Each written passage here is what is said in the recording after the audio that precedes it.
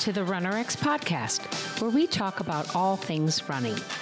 As many runners know, it's 90% mental. So join Coach Valerie and Coach Caroline as we go through the mental side of running. Welcome back to the RunnerX podcast. I'm your host, Coach Caroline, and I'm here with Coach Valerie. Coach, you just recently did some work with a bunch of students, 2 different groups, and you had some really great observations about that. What can you tell me about training kids? Well, the couple of things. Well, one, kids are fun to work with because they're way more open to learning since they're already in school. The idea of listening to the teacher is really, whether they want to or not. Right. And they're really, they're open-minded, like they're willing to learn. Also, like we said, because of that. And also they don't have as many bad habits, movement habits. So they're still more, easier to move, I should say. Right. And I think we can all agree to that when we were young, we just went running or we just played and we didn't think about injuries or how we felt. We just kind of felt like we moved more naturally. So kids are fun because, again, they're open to the learning and they all think that they could get better. When I came, like, for example, for the clinic I did a cross country team. So their coach, his main goal is to keep them not injured. However, their main goal is to get faster, right? So then if you keep telling them, like, this will help you for your goals and to get faster, they're way more willing to try it. And like I said, they haven't learned other things to be able to say, this isn't what I already know. Right. And that's really interesting too. Well, and people always say, running is natural. Right. I mean, isn't that right? So, and running is natural, by the way, for all of us. And if you watch toddlers, that's how we all learn to move, right? We start crawling and then we start pulling ourselves up and then we start toddling.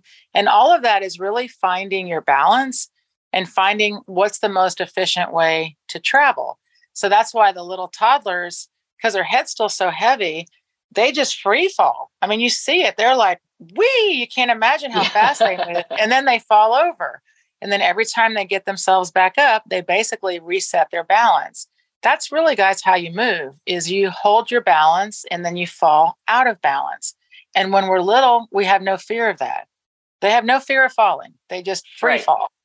So as we continue to get older, we get scared. We get scared of falling. So we make sure to not fall, which makes perfect sense, by the way. And when you think about it, and then instead of keeping the same movement you've always had, you start looking around and you start noticing other people's movements. So kids actually learn by mimicking once they're past that toddling age. And so that's why you'll see a lot of movements that are different on, kids. And then when they go to learn movements, like they're going to play a sport, then they're all taught basically very similar movements, like how to throw, how to shoot, how to do all these things. But interestingly enough, we're never taught how to run. Right. Yeah. And I think that when you're, and whoever's listening out there is probably thinking, well, why would I need to be taught how to run if I already know and it's natural? However, these kids, by the way, I mean, I've been working with kids for a while. And on all my years of coaching, we're seeing even more injuries on kids, not less. So it's the same thing. It's like, unfortunately, it's normal at the track meet to have someone with that tape all over them. There's still kids at their shin splints and my knees hurt. And a lot of the kids play several different sports, which is very common, right? Mm-hmm. And so you're thinking, and what is and so one little girl, like she had knee tape on both knees. Her knees were hurting. And she plays basketball, volleyball, softball, and runs track. Wow. But what's the common element in all of those sports? Running. Yeah, I was just going to say running. You've got to run down the court. In softball, you're running to the bases. There's a lot of running in sports. And I asked her, what do you guys work on in softball and basketball? Well, it's all drills.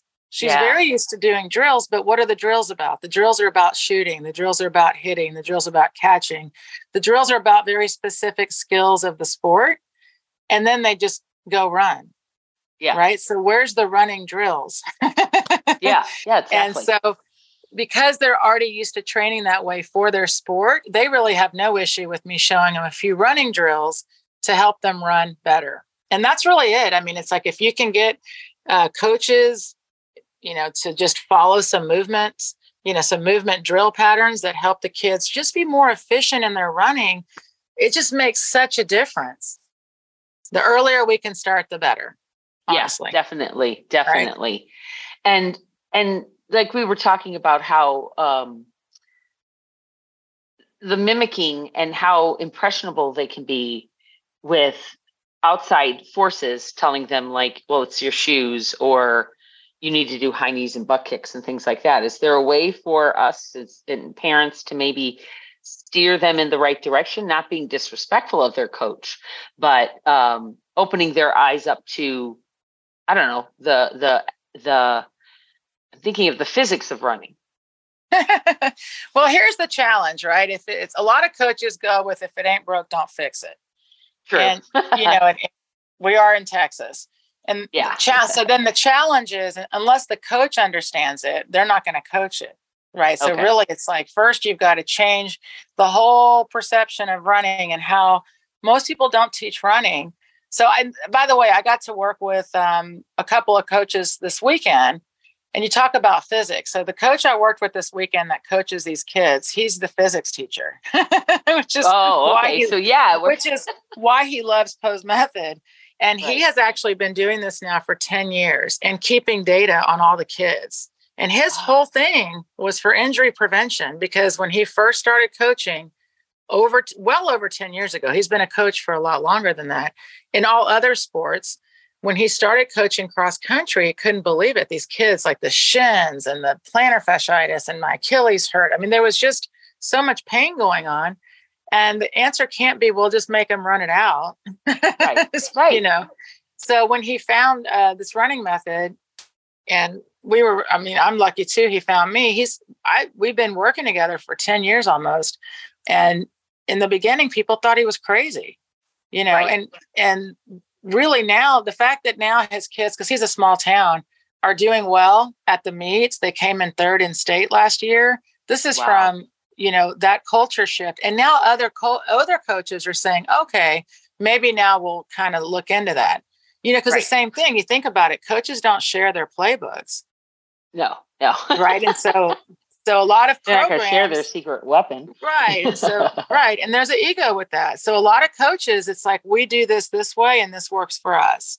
Or what about a school that's won a bunch of state championships? Why are they going to listen to a coach that's never won a state championship? And it's just funny because, again, I got to meet coaches, and the big conversation they were having was about how to keep the injuries down by reducing mileage and tempo. Like, we've got to slow the kid. They kept saying to me, what we need to do is have the kids not run so fast. Like, they need to practice pacing, which is true. Kids love to go out, that first, the gun goes off and they all shoot off, and then they hit the wall. So pacing is a huge thing, of course. And then I said, however, guys, think about the skill of running. So how can you say to a kid, run slow, run fast, run easy, when you haven't really described yet what is running? Right. What does that mean, run fast? What does that mean, run slow? So for a lot of the kids, running slow, they move their legs slower. And as soon as you move your legs slower, you're adding more impact. So running slower needs to be more about learning how to run efficiently at any speed. And then you can set tempos, or you can set your runs, and they understand that the running is the same. It's just how fast I run is different. And it's a huge mental shift. And also the kids that start cross country that can't run yet, what do you do with them?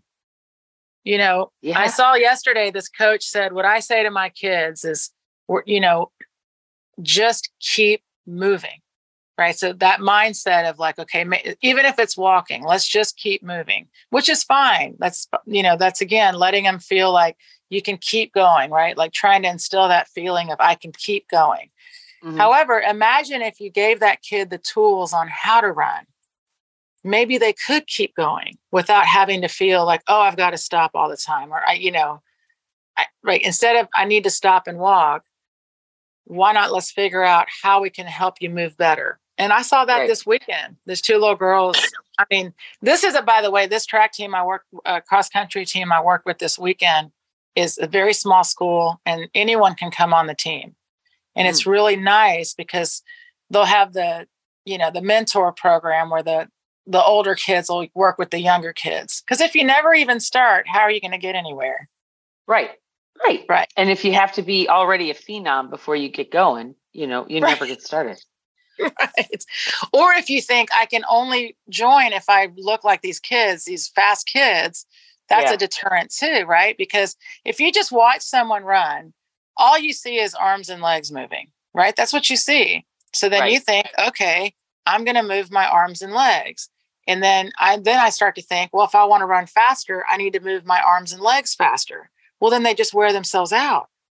And then it's kind of a cycle of just, well, I'm just going to keep getting better. I'll be able to go longer without wearing myself out, and at some point there's adaptation, but gosh, that's such an inefficient way to do something. Instead, if you give them the tools and then you send them off on their way, they start to learn how to improve with the tools they have. That's my favorite with kids. That's terrific. So let's end there.